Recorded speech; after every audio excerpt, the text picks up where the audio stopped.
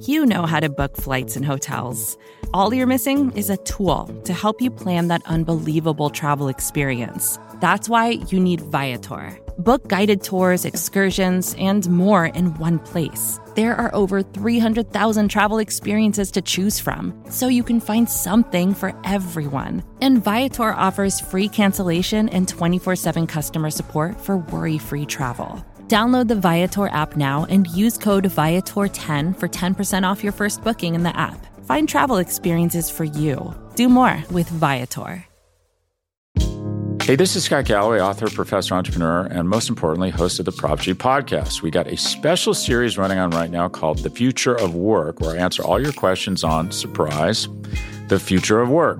Questions including, what are we missing when we work remotely? Or how do we handle work-life balance when a major opportunity comes knocking? From the provocative to the technical, we're offering insights you won't want to miss. So tune in to The Future of Work, a Prop G Pod special sponsored by Canva. You can find it on the Prop G Pod wherever you get your podcasts.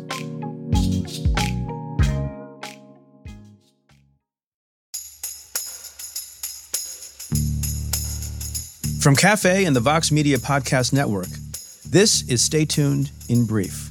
I'm your host, Preet Bharara. Today we focus on the First Amendment, and in particular, the First Amendment rights of social media companies to moderate content. Last Friday, a federal appeals court upheld a Texas law that bars social media companies from removing posts based on a user's point of view. The law was supported by members of the state's Republican leadership, who have accused companies like Facebook and Twitter of censoring conservative voices. The reaction to the ruling has been swift. Legal experts have called it legally bonkers and incoherent. To unpack the decision, I'm joined by Jameel Jaffer, the executive director of the Knight First Amendment Institute at Columbia University.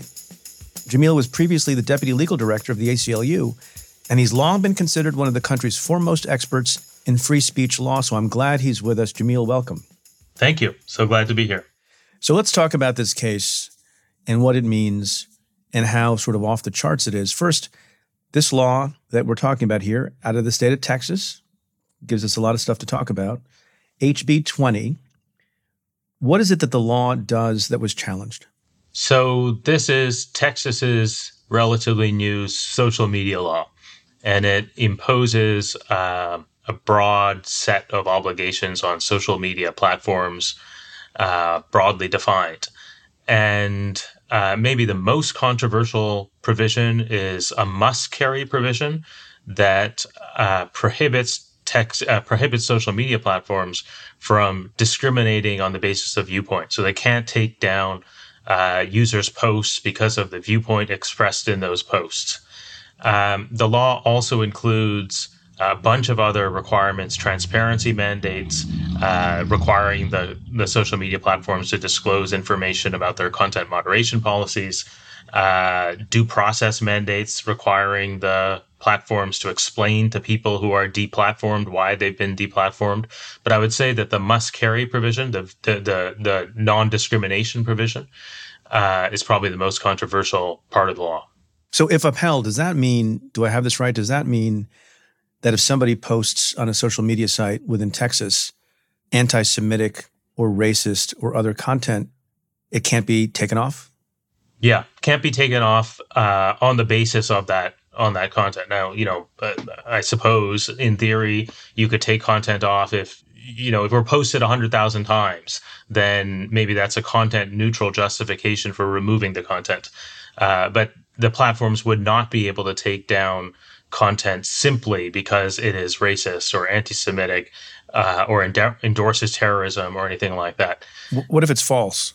I think same thing. I think that the non-viewpoint discrimination provision would foreclose platforms from taking down speech on the basis of purported falsehood. Right, because who's to say? Yeah. I think one question here is just what does this law actually mean? And if the platforms actually had to implement it, I think it would be a nightmare because it is not at all obvious how these terms map onto, like viewpoint discrimination maps onto the platform's content moderation practices. So then how did this how did this law end up in court? Well, let me just say that this is one of two big social media laws that are coming out of the states right now. So there's the Texas law. There's also a Florida law, which has already gone up to the 11th Circuit. In both cases, you have coalitions of platforms challenging the constitutionality of those laws. The Florida law is similar in many ways to the Texas law.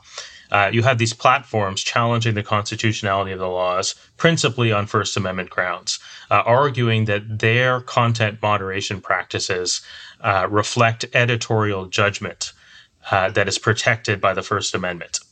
And the platforms are arguing that any law that requires them to publish things they don't want to publish, or that forecloses them from taking content down that they would like to take down, infringes on their editorial judgment and violates the First Amendment. So that's the basic structure of the arguments in these cases. How did this law get into court? What's the challenge? Yeah, so the platforms brought the case in both Florida and in Texas. The 11th Circuit in the Florida case struck down the Florida law, and in this case, the 5th Circuit case, the court upheld the Texas law. So now there's a circuit split. You have one appeals court having said that the social media regulation of this kind is not a First Amendment problem, and the other court saying essentially it is a First Amendment problem.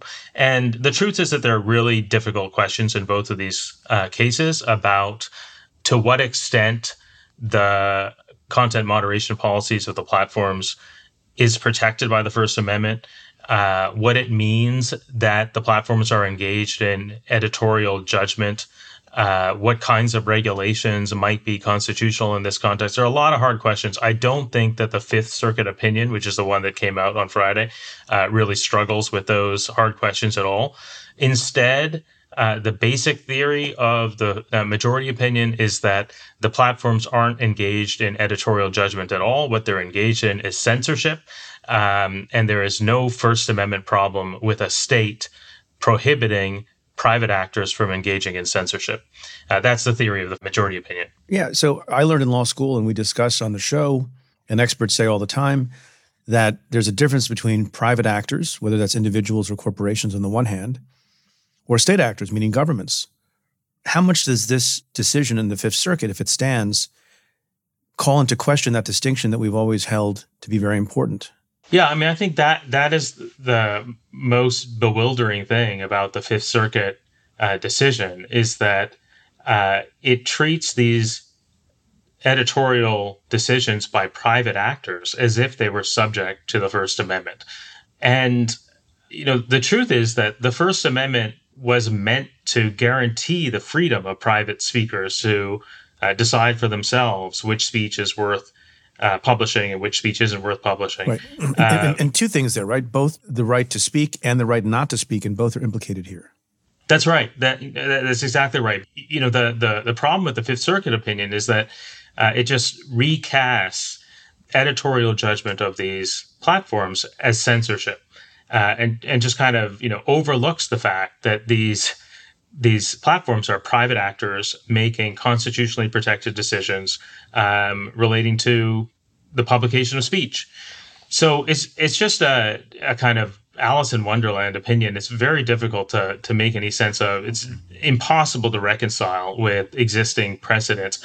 And again, I don't want to suggest that the answers in this case or in the Florida case are obvious. I really do think that they're hard cases, but I don't think that the Fifth Circuit decision really gets there at all, because the Fifth Circuit is really just engaged in kind of an exercise in relabeling, labeling as censorship things that have traditionally been thought of as editorial judgment, and labeling as editorial judgment things that have traditionally been thought of as censorship, and it's very unsatisfying. Yeah, and treating like a government an entity that's in the private sector. Yeah, I mean, I think that there is one. The Fifth Circuit does say one thing that I think is indisputably true, which is social media platforms are very different from newspapers. There's this long line of cases protecting the editorial judgment of newspapers. And the Fifth Circuit says, well, that's all well and good when it comes to newspapers, but social media companies are different from newspapers. Hard to dispute, right? Obviously, they're different. But what the Fifth Circuit then does is it says that because they're different from newspapers, they're not protected by the First Amendment. Their editorial judgments don't count as far as the First Amendment is concerned. Well, are they sort of saying, is this part of the argument, either explicitly or implicitly, that social media platforms are like public squares, and in the public square, you shouldn't be able to suppress speech? Does that make sense? Is that what they're getting at here or not? I think at a very high level of generality, yes, that is the impulse behind an opinion like this. And I'm not altogether unsympathetic to that impulse. I think it is true that social media companies, a small number of social media companies, play an outsized role in determining who gets to speak in our society, who gets heard in our society, which ideas get heard. Facebook and YouTube, these companies have a lot of say in who gets to participate in public discourse. So I'm on board that far. But it is also true that these companies are making editorial judgments all the time. They are deciding, which speech should be promoted. They have content moderation practices that limit the kinds of speech that people can post on their platforms. They are not like newspapers, but they're not like AT&T either. There's something quite different from, both of those other media. And, the challenge in cases like the Florida case and the Texas case is that the doctrinal boxes that exist right now are not really that flexible, and they don't account for actors like the social media platforms. So you kind of have to step back and think about, well, what is it that's different about social media platforms from newspapers? What is it that distinguishes social media platforms from AT&T? And should those differences matter? And how should those differences matter in First Amendment doctrine? That's the analysis that that we needed from the Fifth Circuit and we didn't get. But from what I can tell of the opinion, it is not just about social media companies and trying to figure out how you categorize them as compared to newspapers or other private entities. The opinion says the following, and I wonder how crazy this is or not crazy this is. Quote, "Today we reject the idea that corporations have a freewheeling First Amendment right to censor what people say," end quote. What are the implications for that? Yeah, I mean, I'd be shocked if the Supreme Court signed on to a statement like that. Again, even this Supreme Court. Even this Supreme Court, I mean, in some ways, especially the Supreme Court, because this Supreme Court has been highly attuned to property rights, right? And if you take the Fifth Circuit's statement seriously, you're giving government actors a lot of authority to override what have conventionally been thought of as owners' rights with respect to their own property. But I don't think that I don't think that the Fifth Circuit would follow that logic very far outside of this particular context. So that's an astonishing statement. Yeah, it's astonishing and just not a statement that I think can really be taken at face value. If it were, and it were upheld, hypothetically, doesn't that statement then allow a law to be passed that would prevent a private employer or an office from taking action in the workplace if people said anti-Semitic things or racist things? Yeah, I think that's right. I wonder what it would mean for conventional newspapers. Like, what does it mean to say that the government can impose must-carry obligations on actors that have conventionally been understood to be exercising editorial judgment? I just think that it would give governments a ton of power to manipulate public discourse, to censor ideas that are disfavored, and to override the speech rights of private speakers. So what's going to happen? I don't think that the Supreme Court is going to endorse this reasoning. Am I correct, as you've described already, that given that there's a circuit split, similar law in Florida struck down, the law in Texas upheld at the circuit court level? Does that mean necessarily that the Supreme Court will take this up? I'm not sure necessarily, but I think it's highly likely. I think that these are, issues of obvious importance. There's a clear circuit split. These are issues that in some ways only the Supreme Court can clear up because they require, at the very least, an extension of existing doctrine. So I think it's highly likely that the Supreme Court's going to take this, at least one of these cases, and probably both of them. And do you think, as you said a second ago, the likelihood is that the Supreme Court, and you said especially the Supreme Court, will strike down the Florida law and the Texas law? And if so, do you want to take a gander at what the vote will be? Well, I think that the Supreme Court is likely to strike down the must-carry provisions of both the Florida and the Texas law. I don't think that the Supreme Court is going to be comfortable with state legislatures, or the federal government for that matter, telling the platforms what they can publish or what they can't publish. But these laws also have those transparency and due process provisions as well. And I think that there is a really important question how those provisions are going to be analyzed by the Supreme Court, because there's one version. The platform's argument here is essentially that any law that implicates their editorial judgment is necessarily unconstitutional.